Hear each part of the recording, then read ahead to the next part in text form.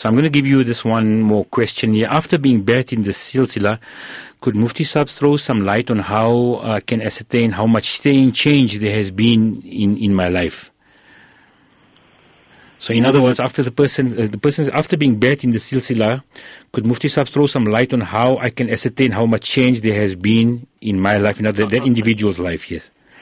If a person saying after I became bathed in the silsila that they want to be able to ascertain how much change has taken place in their own life, yes. Well, the change that being bathed is trying to bring about is a change in the sense of an increase in our amal in the Quran, Sunnah, and Sharia. That is the asl change. So we can look at that in many ways. Am I more regular in my ibadat? Has the quality of my ibadat gone up? Has the quality of my muamalat, my relationships with other people gotten better?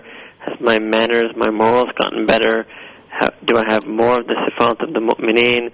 Do I have more taqwa, sabr, shukr, dhikr, love for Allah subhanahu wa ta'ala, love for the Prophet sallallahu alaihi wasallam? Almost really all of the topics that we talk about in the area of tazkiyah and tasawwuf are all topics that a person can easily self-diagnose and assess inside of themselves.